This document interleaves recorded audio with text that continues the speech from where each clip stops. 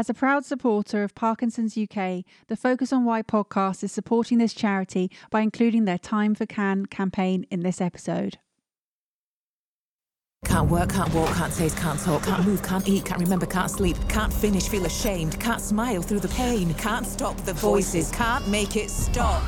Parkinson's, the fastest growing neurological condition in the world. There is no cure. Yet we can fund, can fight, can discover, can unite, can transform, can live, can change, can give, can slow, can stop, can reverse, can cure. We can do, but we can't do it without you. Parkinson's UK. Together we can find a cure. Donate now at parkinsons.org.uk.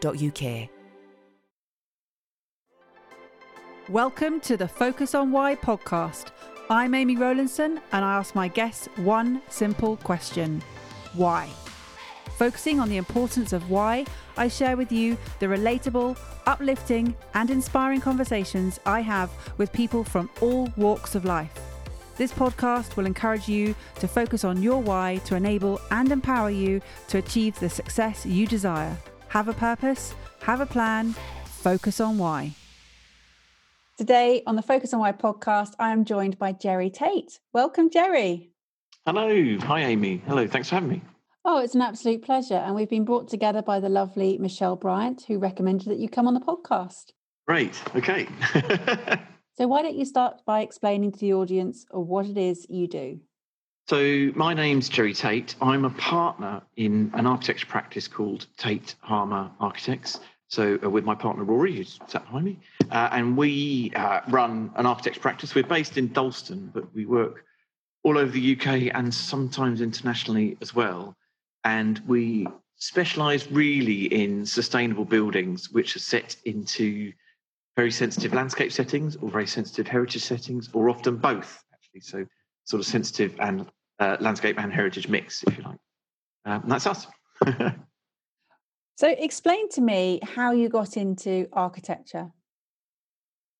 Well, architecture is one of those things where if you are at school and you can draw, basically, and you say you want to be an artist, but you still pass maths and physics, they tell you that you have to go and do architecture, that you can't just go and do art. So you do kind of get steered into architecture. If you're one of those kids at school who can draw, you do kind of get steered into architecture if you're good at kind of the other stuff as well. But I have to say, actually, also, I grew up in Suffolk, really, which is there's not a huge variety of professions in Suffolk. And I learned to paint a lot with my gran, who lived in Woodbridge. And in Woodbridge, there was also an architecture practice I used to hang around a bit as well, called Mullins and Dowse. And I was used to think, this is nice. You know, these people, they get to draw all day. That's what I really like, with pens. You know, it's the old days when you didn't use computers. It's fantastic. It's what I want to do. So there you go. So yeah, that's kind of how I fell into it, really. So more of a steer as opposed to a choice. Although I wanted to be an architect from a very early age, actually. I think from the age of 14, I kind of knew that was what I wanted to do. And it's quite interesting. A lot of architects are quite dedicated like that. And I think that what happens is between starting an architecture practice, starting an architecture course and finishing, actually qualifying, there's something ridiculous like a 50-60% dropout rate. Because it's 7 years long, it's actually the individual degrees are quite good foundations to go into other things like, for example, web development or special effects or something like that. So quite a lot of people go into an architecture course and then spin off into something else, basically. And it's the ones who kind of started the course really wanting to be architects who tends to be the ones who come out the other end and actually qualify, if that makes sense. Yeah. So where did you choose to study your architecture? I studied in 3 different places, actually, and it's quite interesting, your sort of journey through what you understand, because when you start an architecture course, you actually don't know much about it, so you're not necessarily making fully informed decisions, but then your parameters change as you go. So I decided to study at Nottingham University, which was at the time quite a small course, but a very kind of like solid professional course. And particularly, there was a couple there called Robert and Brenda Vale, who I really liked, who at the time, and this is sort of 1993, they were the sort of green architects, the sustainable architects in the UK. And that was a time when sustainability just wasn't, so much of a thing, and people thought they were ridiculous building, houses with triple glazing and half a metre of insulation. They're like, why are you doing that? They're really ahead of the curve. It's really interesting kind of doing a degree with them, and I really enjoyed it. It's a really good kind of technical base. But they left after my second year. Actually, they moved to New Zealand, and sort of Nottingham then kind of lost its appeal for me, and I got interested in a place called the Bartlett, which was the Department for Architecture at University College London, which at that point, about 3 or 4 years earlier, had been taken over by a very famous luminary called Peter Cook, who was a big teacher at the AA. He's a very famous guy. He's part of a group called Archigram, very sort of exciting architects in the 60s and the 70s. And he's a real, I don't know how to put this really, it's a real bad boy. Do you know what I mean? Like he's really up for changing things. He's really, really interesting, fantastic person, really sparky. And he had taken over the Bartlett and just completely changed it into this sort of place that was spinning off this amazing, interesting work. And you just saw this amazing work coming out of the Bartlett. I thought, I want to study there. So it's quite hard to do the transition from Nottingham to the Bartlett, because Nottingham had very much the opposite attitude to architecture. It was very steady Eddie, and it was kind of based on Corbusier, and it's quite kind of fixed in its attitudes. So I then went and worked for someone who worked at the Bartlett, because I thought that's a good way to get into it, basically, to be honest with you. So I went and did a year out with a fantastic bloke called Kane Tan, who I'm still in touch with a lot. So in architecture, what you do is you do a degree, then you do a year out, and then you do a diploma or a master's, and you do another year, and then you're qualified, basically. So that's a sort of 7-year process. So I went and worked for Kane. It was, again, like actually great, but kind of mad, because he had jobs all over the world. He lived half in Singapore and half in London, partly because he liked that, partly also, the brutal truth at that point, it wasn't so cool to be gay in Singapore. And so, he sort of had slightly double lives as well. But, and that was really fantastic fun. I learnt loads with Kane. That was sort of the start of my introduction to the Bartlett. And then I did 2 years at the Bartlett with under a tutor called Nat Shard, and obviously Peter, who was involved with everything at the Bartlett at that point, because he's now sort of, he'd kill me for saying this, but he's quite old, Peter, and, you can't keep up what he used to be like, but he's just a force of nature, really. And he's everywhere, and he knew everyone, and he'd have dinners and lectures, and it's very exciting. And that was great fun doing 2 years at the Bartlett. Just absolutely doing the most incredible, interesting work. Also doing things like learning how to weld and do proper metal work and do proper joinery. Had a really good workshop with really kind of keen staff who could teach you stuff. So I really enjoyed that, and that. I think the Bartlett was like 101 for design, basically. The best analogy I've ever heard is the Bartlett teaches you to play the rock guitar, if that makes sense. So if I wanted you to kind of, if you wanted to get really good at playing the rock guitar, it's probably not going to help you too much immediately to learn the history of the classical guitar. Like, it might be useful in the end if you want to keep going with it, but if you want to get going right now, you've just got to pick up a guitar and play. And the Bartlett's very much like playing the rock guitar. So that was fun. And then actually what happened was I came out of the Bartlett and worked for a company called Grimshaw for a few years, basically, and had a really interesting time there. And I guess we're going to come back to that as sort of, professional stuff. But one of the things I did between Grimshaw and starting my own practice was I took a sort of further break, if you like, and went back into academia and did a master's at Harvard University. And the reason I did that was actually because I felt like I did want to learn the history of the classical guitar. It's quite interesting, So I sort of been playing the rock guitar for a number of years, and then suddenly I want to know what this is all about, really. Where does this all come from? And what Harvard is particularly good at is sort of, the critical theory base, basically. So it helps you understand like the whole history of architecture and where you kind of sit in that process, which is useful. Not necessarily in a day-to-day professional basis, but useful for us, when we're thinking about what we're up to as a practice and why we're doing what we're doing. I mean, it's not accidental. You kind of are who you are. So, we run a sustainable practice, and that's what we do. But that's also, we run a sustainable practice because we think that is the most pressing design issue facing the profession right now. And so you might as well just say up front, that's what we're doing, because that's the problem that we've got to solve. There you go. Blimey, that was a bit long, wasn't it? Sorry. No, it's not long at all. It's a long course. That's the trouble. Brilliant. So you're talking about sustainability, and you're talking about how you're working with sensitive landscape and heritage. What is the key point for you for doing that? So I think that there's a few things in there. There's a technical thing about building a building which doesn't use a lot of energy, doesn't use too much water, sits lightly on the earth, doesn't damage the environment that it's in. There's all of those things, which actually, when people talk about zero carbon, they tend to sort of, when people talk about sustainability, actually, they're quite often talking about kind of technically operational zero carbon. And then there's the other thing that's coming, which is embodied carbon. So when people talk about carbon, that's the carbon emissions associated with the energy, basically. So people tend to measure energy use in terms of carbon emissions. And there's this technical stuff in buildings about how much carbon does your building emit on a day-to-day basis, and how much carbon did it require to build your building. And in terms of sustainability, that is really important, right? And that's something that we're really passionate about. We know a lot about it and we really like it. But what I'm really keen on is that sustainability is seen in a much more holistic and broad manner, because sustainability is also about providing a great place for people to live, allowing, in terms of things like good daylight, good natural ventilation, a healthy place to be. Also about promoting good community interaction and good social interaction, and being a nice place and a good kind of base for a community or an institution or a family to live. And then feeding into that then is its relationship to its immediate environment.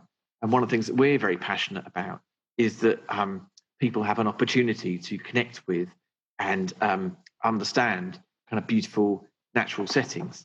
So a lot of our clients are sort of a bit like that. Like, we do a lot of work for the National Trust, say, or the Habitat First Group, Scout Association, and that's their thing. So then it becomes about, how do you start making these buildings, which are sustainable buildings, but how do you make these buildings which allow people to experience that natural environment whilst obviously protecting it at the same time? So it's quite a difficult but interesting balance, and it's something we really enjoy as a challenge, actually.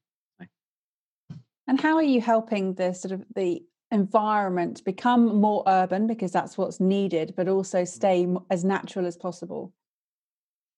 Yeah, I think that is a really interesting question in terms of sort of, the amount of space in the world which is taken up by urban development is due to double over the next 20 to 30 years, basically. So that's like a massive wallop of urban development. And actually, after that, interestingly, it is supposed to tail off. So actually, after that, the kind of population levels out, and the urban growth kind of is supposed to slow down. But obviously, if we are going to expand the amount of land that's taken up by urban development that much, we need to start thinking about how we integrate the green infrastructure, people call it, which is basically, nature. It's the soft stuff. It's how do we get wildlife and trees and ecology into our urban setting, and how can we thread that through all of our developments? And actually, the thing that we're up to now, if you like, we started on one side, which is, for about 10 years, really, we've been building buildings in sensitive landscape settings. But now, of course, we're getting much more, as our work starts to get bigger, we're getting much more work in kind of urban and places like London environments. So the thing then becomes, instead of folding it into a sensitive natural setting, how do you fold a natural setting into an urban environment? And that's the sort of problem that we're starting to really focus on now. And I think that's kind of really interesting. And it comes back to, I grew up in Suffolk, and I had a lovely, like, Enid Blyton type childhood, and it's brilliant, and I could go and play in the stream, and I could mess around in a field, and I could run through the woods. But the nearest best mate was Martin Dyer, and he was 3 miles away. And it was really hard to cycle because it was in the days when people smashed it down country roads, basically. So you're a little bit isolated, And now I live in North London, which is fantastic. And I live in North London. I see my neighbours on the way to work. My kids can pop round and see their friends. And actually, we're quite well provisioned in North London in terms of parks and stuff, which is what makes it a nice place to be. But the risk is that you make these urban environments which are really good for this sort of social interaction, but lose that connection to nature that I really enjoyed as a child. And really, I think it's very important. One of the things that we're really passionate about is creating those environments that kind of maintain that link, essentially. And how do you weave in the wildlife into a more sort of stage setting? Yeah, no, well, that's a really good question. First of all, you have to allow space for it. And it might be that allowing space for it involves making a slightly denser development, generally to allow space for these sort of elements of landscape to come into your space. So thing number one is like strategizing for it and building it into your brief and what you plan to do. But thing number two is actually thinking about it before you get too far down the line in terms of design. And what happens is normally with green stuff that there's an amount of green stuff and it's drawn as green on a plan and that's it, and it goes boom. And it's quite a big lump and it's in the middle of kind of big things. So there's a big lump of green and then there's lots of houses around it and that's it. What's the two things that are more interesting than that, than doing that we think as a strategy? So thing number one is threading the green throughout the development. So having things like green corridors going through developments, having smaller little pocket parks as well as a kind of giant lump of green in the middle, because you tend to find that people want to have the green that they access on a day-to-day basis is something that's kind of immediately available, something that kids can run to and play in, for example. People can walk around without walking a long way. If you can see it from your window, that is particularly strong. The other thing is actually to be really clear about what the different elements of green are for, which is a bit like saying being careful about designing them, but actually it's a bit more strategic than that. So not every element of green is a bit of grass, for example.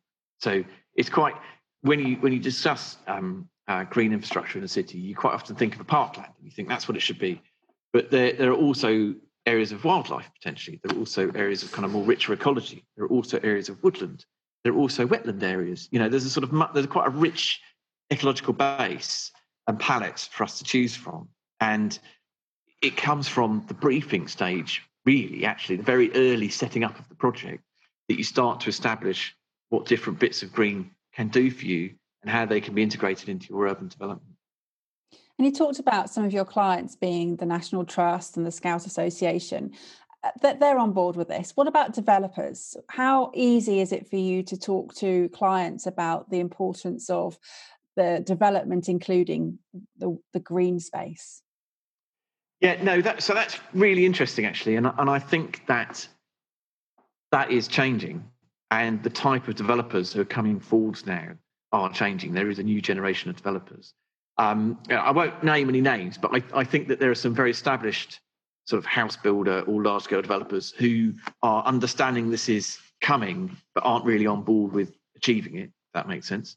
There are people who we work with who obviously, I think, really get it. So, for example, we're working with Keyland at the moment, Keyland Developments, who are part of Yorkshire Water.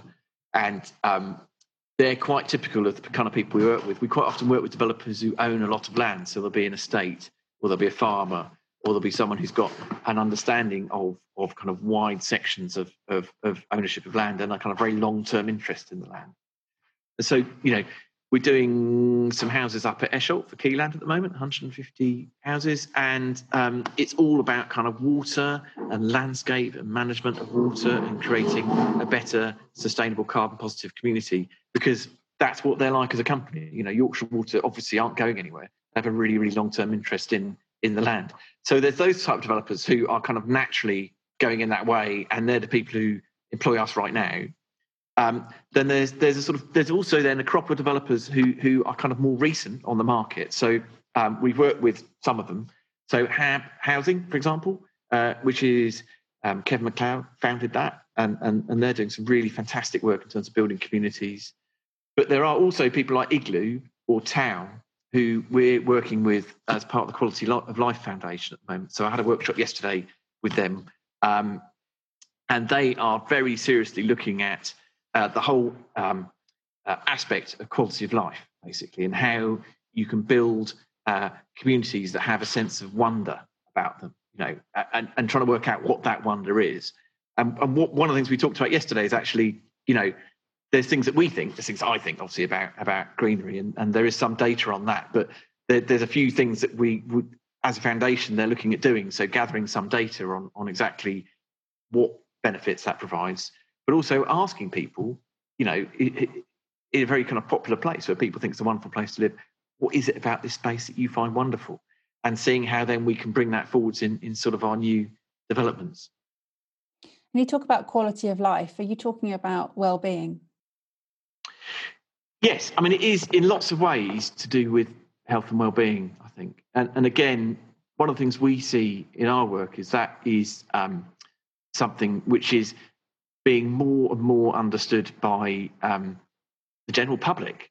You know, because in the end, right, we're making products that people are going to buy. I mean, you know, architects don't like to think that they're a consumer-driven design discipline, but the truth is, you know, people have got to want to live in what we all want to work in and want to get taught in stuff that we're designing.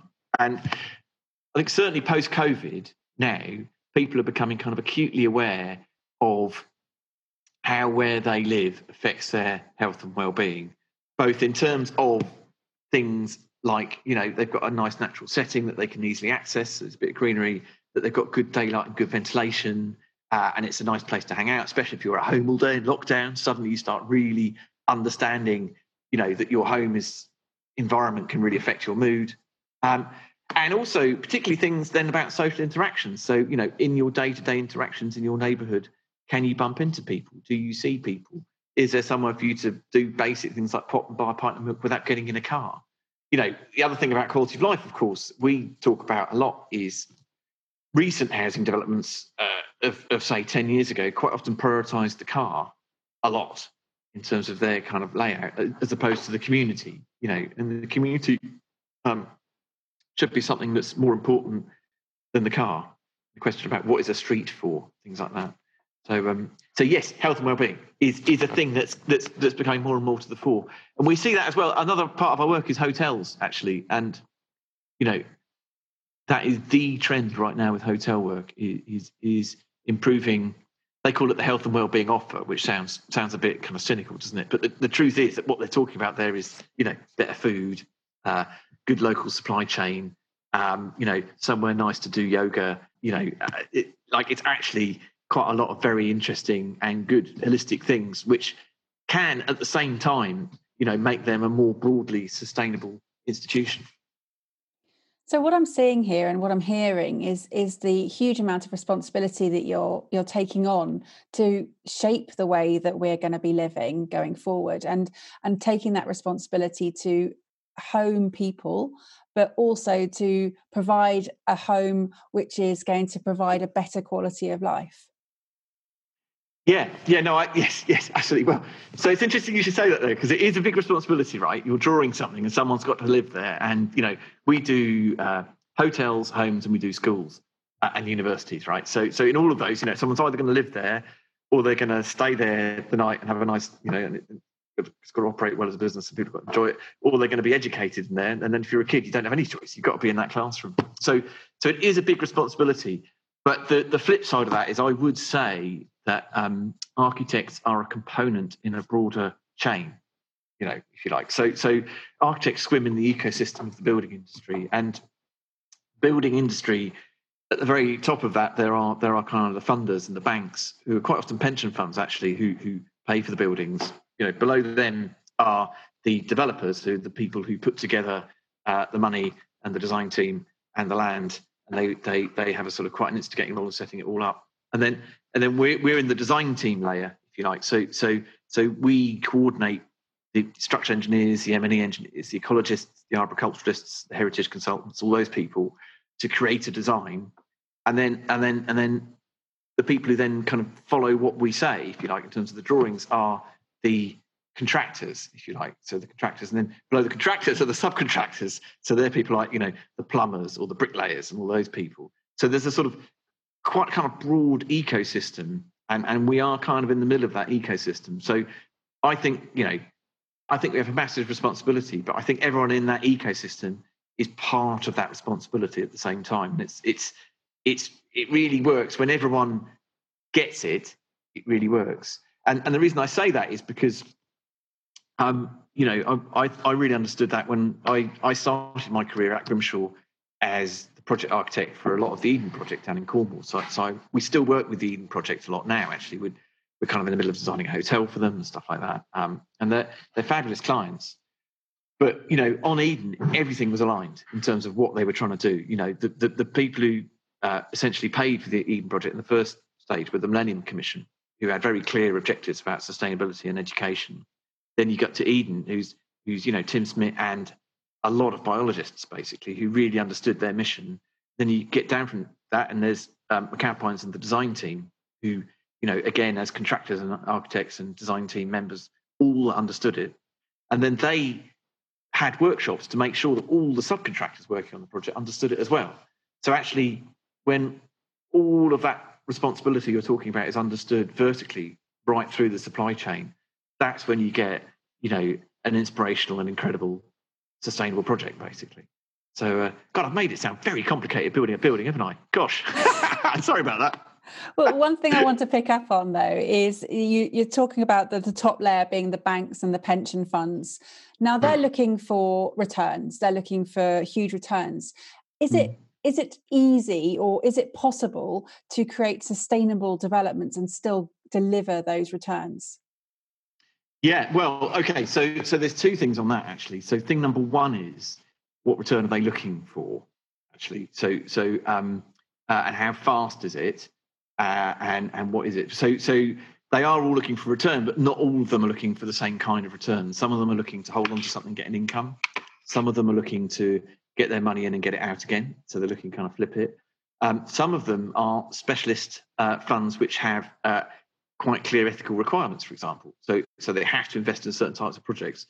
So it's sort of so that's kind of slightly sidetracking your question. I'm really sorry about that. But, it's just like what we find is that the people handing out the money quite often have an agenda, and it's really important to understand what that agenda is. Because, for example, also we do projects that are things like heritage fund projects, where that's essentially the lottery who hand out money to create new museum projects and things like that. And they have a very different set of criteria to, say, a bank on a short-term loan basis, and they have a very different criteria to like a fund like Aberdeen Standard, who generally want to hold on to stuff and get a steady income. So the reason I say that is because depending on who you're talking to, depends on how you can frame the sustainable conversation. And you're totally right, because actually what your question is like, how can we present this stuff to make sure it happens? Because if we can't demonstrate there is a kind of basic financial return, then there's a risk that it will just kind of fall by the wayside. People say, well, that's very nice, but why am I going to pay a bit more money for that? Kind of thing. And going back to, yeah, go on. Oh, well, no. So, I mean, things like Aberdeen Standards say, what you find with them is that you can talk to them about ongoing costs. So one of the ways to talk to them about sustainability is you are going to keep hold of this building for a long period of time. And we need to make sure that it is a decent building that gives you a decent return, but also that doesn't use too much energy, that doesn't use too much water, because you are essentially going to have to pay those bills. A bit like someone you're building a house for. So when we started our practice, we were building new build houses. People, we still do that now. I love it. But with them, they're going to pay the bills. So all kind of owner-occupier people, sustainability, you can talk to them in terms of kind of payback. Then there's the people who have a kind of broader outlook on what they're doing. So say someone like Keyland, for example. Keyland are also, they're not just beholden to financial return, they're also beholden to Ofwat, who have to demonstrate that they are innovative and sustainable to Ofwat. And they also hold a lot of natural capital, it's called, hold a lot of land. So with them, for example, they work on a 6 capitals model. So there's natural, but there's also human, manufactured, intellectual, financial, and manufactured. I don't know if I said that already, sorry. Anyway, there's 6 different capital models, and they assess all of them to determine the payback of their project. And one of those is financial, basically. So that's the structure that they've got in terms of their finance. The most difficult people to persuade, though, you're totally right, are the ones who they want to build it and to sell it. And the reason that's difficult is at the moment, and I think this might change, at the moment it's very hard to demonstrate you can essentially sell a sustainable house for more money than a not sustainable house, if that makes sense. And it actually, that probably is true, right? Like probably it's true that if you build a good house with good landscape and good daylight, and it's got low energy bills, it almost certainly is actually going to sell better. But you don't demonstrate it at the end. What we're talking about is the finance at the beginning. When you're setting up the structure of that, you have to demonstrate that that is true.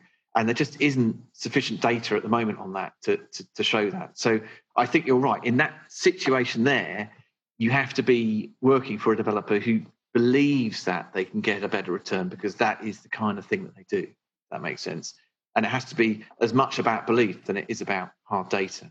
And that's back to people like, Town, also people like Habitat First Group who've done work for, that's their thing. They're going to essentially sell their products, sell their houses, sell their homes on the basis that it is a better community for you to live in. You're going to have a nicer space. So on the sort of rock star to classical guitar spectrum or continuum, how open to innovation and sort of, or how resistant? I mean, what's going on with the construction industry to what you're presenting as being sustainable? Are they on board? Yes. So it's quite interesting, actually. So there are a few things which shift a bit when you want to build a sustainable building. Traditionally in the UK, kind of most small-scale stuff is masonry construction, actually. So it's called block and brick cavity walls. So if you see all the Barratt homes going up, they're actually changing now, to be fair to them, but all the old-fashioned Barratt homes are kind of block, insulation, brick. Generally, that's how a lot of buildings are built in the UK. And then at scale, then, what you find is that they're quite often steel frame with composite aluminium cladding. So, but one of the things you find is as soon as you start to have a conversation about, I'd like to create a building which has low operational carbon emissions. So I essentially want it to use less energy. And also I want a building that has low embodied carbon. So I want it to not have created lots of carbon by me building it. You really start coming down to timber frames, essentially. So timber frames are really good because they can allow you to have thick walls of insulation. So you can have up to like 150, 200, some of our buildings have 300 mil of insulation thickness. A normal house would have about 100. In a masonry construction, that makes a ridiculously thick wall, whereas in a timber frame construction, you have room to be able to kind of achieve that. And you can also do a lot of things like prefabrication with a timber frame and make a very kind of airtight building. That's not to say that you don't get any fresh air in, because you do put fresh air in and stuff, but it's just that if you want to not lose air through drafts, building with a timber frame is a really good thing. So it's a really good way of building a low operational energy building.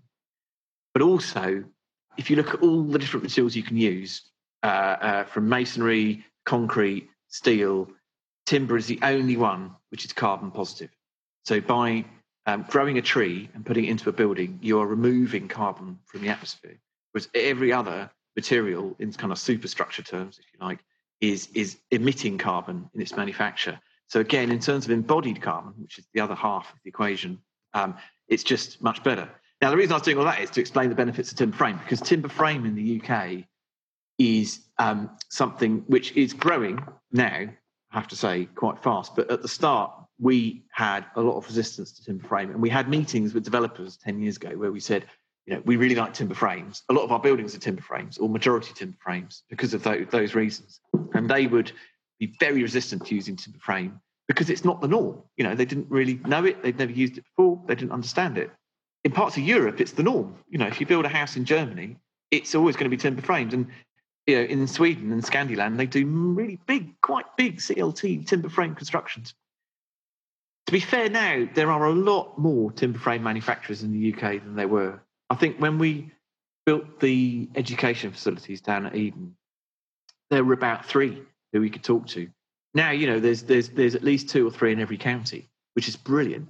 So it's really picking up the pace, and it is changing.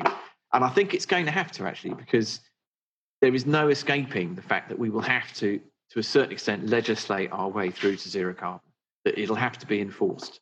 And once it starts becoming enforced, timber frame will have to become the sort of majority way of building buildings in the UK. That doesn't mean they're all going to be timber clad, actually. You can still clad a timber frame building in brick, so they're not necessarily going to look different, but I think we'll have to start thinking about our buildings differently. So what for you is the big mission? Why still architecture after all these years? There is, I'll tell you the truth about architecture is architects are all addicted to the fact that you draw something and then it exists. That is just like absolutely addictive as a thing. So that's one thing, just to say that's actually why most architects still do architecture. It's just the most addictive thing to draw something and then walk around it later on and think, oh my God, I drew this and now it's built. That is an absolutely, absolutely wonderful feeling. It's brilliant. I think all architects, and certainly us, we like to think that we are making a positive difference by what we do. That's really the only reason for doing what we're doing. And so, by through the philosophy which we use to do the design of our buildings, we're creating something which is better than what could have been and better than what has been in the past. And when we say better, our particular thing about better is broadly sustainability. So we think that is the problem to solve right now. So that is where buildings need to get better, if you like.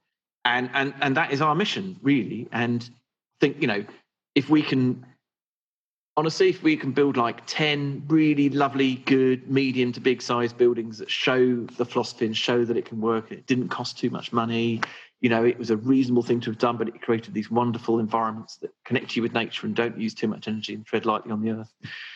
That'd be brilliant. That'd be fine. That'd be enough. We just point to those, and we did those. Look, we shifted it a bit, And that's the company mission. What about you as a person? Yeah. Well, no. So this is the interesting about running an architecture practice that you tend to, me and Rory are both, I would say, really good architects, right? Like that's step one. I think we're very good at the trade. But what happens is that you're actually making a platform for other people to do the design work in. So what you're really doing is creating a company to help other people achieve your mission, or the mission of the company. Sorry, So my personal goal is to create a scalable design platform where people can work and be happy. And in the same way as we want to make, sustainable places where people, really enjoy being, we want to make a sustainable company where people really enjoy being, and they can do the best work they've done in their lives, and it helps the company move towards its sustainable mission. So you have to be quite careful about not conflating your kind of architectural ambitions with what you're actually doing on a day-to-day basis. On a day-to-day basis, really, I'm setting up a platform to help other people do the best architecture work they can. There's a really good book by Ed Catmull called Creativity Inc., and he was the president of Pixar. And it is a really good quote in it where he says, when you're running a creative company, the risk is that you think that you're the one driving the train, but that's not true. You're the person laying the track, and you've got to let other people drive the train because otherwise they won't know where they're going. And I think that's just a brilliant quote, actually, and something that it's good to bear in mind. Well, they certainly got it right at Pixar, that's for sure. No, absolutely. But what Pixar do is they get the best out of people. Actually, that it's not that complicated. Actually, Pixar from everyone at Pixar understands what Pixar are doing, but they do the best work they've ever done in their lives at Pixar. And I hope that we can create an architecture practice, that does the same. I mean, I'm not saying we're going to be the next Pixar, by the way. That sounds a bit megalomaniac. I mean, we're probably more modest than that, just to say. No, I think what you're saying is that it all comes down to people. It is all people. I mean, that's the truth, right? You start architecture, you think it's about the buildings, but actually it's all about people. And the buildings only exist because people want to do a certain activity. That's the other thing you've always got to be careful of. That when people come to us and they say, what we need is a block of 8 classrooms, say, and it's this, this, and this. Your job is actually to work out the activity they're trying to achieve or the change they're trying to achieve at first, and then check whether 8 classrooms is actually going to achieve that change for them. Because, the most sustainable thing to do actually is to build nothing. That's terrible. I'm writing myself out of a job. But, if you can build nothing, that is more sustainable than building anything, actually. So, there is a careful thing you need to do at the very start of a project, which is just to say, right, it's about people and people want to do stuff. And that's why this building exists. So I think that's the interesting thing about the whole coronavirus thing right now, and one of the reasons why the building industry is in a bit of flux is, except for homes, everyone has to have a home, right? So that's like a constant. But even that is changing because the type of homes that people want to live in is sort of changing. No one quite knows what people are going to do in offices exactly, in 2 years' time. No one quite knows what the future of retail and exactly the future of restaurants is. No one quite knows what the future of hotels is. And when they say that, what they mean is they don't really know exactly what the people in them are going to be doing. And if you don't know what the people who kind of occupy these spaces and the communities that live in them want to achieve or want to do on a day-to-day and on a long-term basis, it's very hard to design something which is a support mechanism for that. Because that's what architecture is. It's basically a support mechanism for life. Really, you're making a shelter for people to do things in. And Jerry, do you ever switch off? Yeah, I do. Yeah, well, a bit. Yeah, I go cycling a lot. I've got to say that's my thing. Well, I've got 3 boys actually, so I have to say thing number 1 is mainly I spend a lot of time with 3 boys trying to keep them busy because anyone who's got kids knows this is true, but certainly anyone who's got 3 boys knows that you have to keep them active, otherwise they're going to go mental in the evening. So a lot of my time is spent trying to exhaust them. So I know you like your longer cycle rides there, Jerry, as well. Yeah, no, I do enjoy ridiculously long cycle rides, and actually I have a sort of annual thing that I do every year where we all cycle down to a property conference called MIPIM in the south of France. And MIPIM is a sort of big international conference. I think there's about 500 British people who go, and now about 150 of the British contingents. There's 500 British people that go, 150 of them now cycle down there all of the way from London to Cannes in the south of France. And it's really fantastic. It's all raising money for a charity called Corum, if people know that. It's a sort of the oldest children's charity, basically. So, and normally it raises about £500,000. So it's a sort of wonderful thing to be doing. It's a very long way to cycle. I mean, it's quite a monastic ride. But I've done it sort of 4 or 5 years in a row now, although this year we couldn't really do it because coronavirus happened.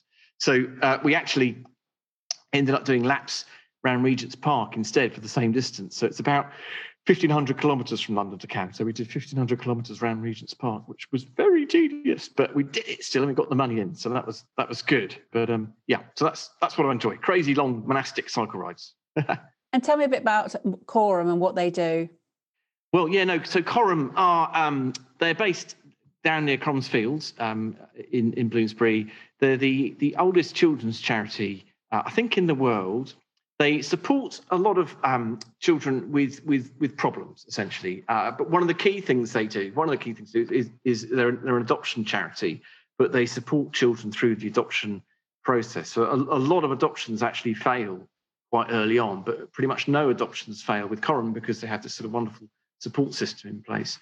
They also have sort of intervention program to help children from disadvantaged backgrounds get on really and kind of rebalance the equity of childhood. They're really great. If people look them up, they're a fantastic charity. So. Well, and did you manage to raise that even though you didn't do the physical race this year? Did you still manage to raise the money? Yeah. We still raised money. Look, I was actually a bit scared because I had to email all my sponsors and say, because I had $5,500 of sponsorship or something. We're not actually going to Cannes, but I'm going to do it around Regent's Park with some other people. Do you want your money back, kind of thing? I wasn't quite sure how it all worked, but luckily everybody said no, that's fine, and you can keep the money. So I think they didn't raise quite as much this year because I think there's a sort of a follow-on that happens. But anyway, I think if people could look up Corum, they could probably do us some help. Oh, brilliant. So you do switch off. That's good to know. I just think with your sort of architect's vision all the time, you must be constantly thinking of ideas, concepts and the future of what you could make a difference, how you make that positive impact. Yeah, no, you do. You do. And you're always looking at things, thinking how you would have improved things, and you're a bit critical on both yourself and other things that you see. But the flip side of that, of course, is again, it's back to this sort of like we do swim in an ecosystem in the building industry. Actually, what's really important and what we're always trying to tell ourselves is it's back to your thing about the people, right? So say, for example, we're doing the Brunel Museum at the moment. So it's a fantastic job. It's lovely. We're doing down in Rotherhithe. It's Brunel's Isambard's first structure. We did some work on it a few years ago. It's the first tunnel under a river ever, and we made something called the sinking shaft, which is a big cavern by it into a performance space. And now we've got a great grant from the Heritage Fund to make it into a museum above. It's an operational museum right now, but we're going to help with a new cafe and things. Those projects, they're not about us, right? They're about the museum and Brunel. And actually, it's really important we get into that mindset and understand that, it's not about our architectural genius. What it's really about is helping them express what it means to be a museum in Brunel's first structure, talking about, Mark Brunel and then Isambard, his son, who took it over, and what that relationship was and what it meant for engineering in the UK. That's not our story. That's someone else's story, and we're helping tell it. That's the same for all projects, actually. So we are always thinking of things we could do and things we could improve, but at the same time, we're normally problem solving somebody else's world, if that makes sense. Quite often we're occupying someone else's zone, and we're working out what we can do for them to help that kind of work better, if that makes sense. Oh, I love that. No, it's fantastic. Jerry, it's been such a great episode together. I really feel like we've explored the world of, music and architecture. Yeah, absolutely. Brilliant. I've really enjoyed it, Amy. Thank you. It's lovely to chat to you. Yeah, that's great. So how would someone get in touch with you if they want you to help them with their vision? Well, the best place to go is our website, which is tateharmer.com. So that's TATEHARMER.com. There's all the handles are on there, and there's a studio email you can send stuff to. That comes straight to me, actually. So all of the contacts there will come to us, and we love to hear from people. And even if you're just thinking about doing something, get in touch. It's always lovely to talk to people. So please do. Fabulous. Well, they'll all go in the show notes, so I'll make sure that all of the website and all the handles that you mentioned are in there as well. Do you have a final message to the audience? I would actually. I mean, I've banged on about sustainability, right? And I feel a bit like I worry about it. Sounds a bit like a kind of like telling people off, right? Sustainability. And so there's only two things. I'm going to say two things. Is that right? I'm going to cheat. I'm really sorry. Thing number one is the thing that Tim Smith always said, which is actually sustainability should be a really positive message. That if I said to you, you're going to have a nicer home with better daylight, and it's going to have better landscape, and you're going to wear better clothes, and you're going to be happier, and your skin's going to be better, all that stuff, that's a good thing, right? And that is what sustainability should be. That's thing number one. And then thing number two is that also when you look at it, you feel like, oh God, this guy's telling me I've got to use less energy, and I've got to do all this stuff, and I've got to buy locally, and all that. It just sounds like a lot to get done, but every tiny little bit you do is great, right? So if you just buy more local, from a kind of buy from a market, not always from a supermarket, or you just use slightly less energy, or you just put a water-saving tap on one of your sinks, or all of that stuff. Every tiny little bit helps loads, basically. And it's one of those things where small things really matter. Thank you for listening to the Focus on Why podcast. I'm Amy Rowlandson, and if you've enjoyed this episode, please leave me a 5-star Apple Podcast review. Connect with me on LinkedIn, Instagram and Facebook, and become a member of my inspiring, uplifting and positive Focus on Why Facebook group. I help people to focus on their why with clarity, uniting their passion with their purpose with a plan to create the life they truly desire. If you would like me to help you focus on your why, then please book a free 20-minute coaching call via calendly.com/Amy Rowlandson. And if you haven't already, please sign up for the Friday Focus weekly newsletter via my website, amyrowlandson.com. Have a purpose, have a plan, focus on why.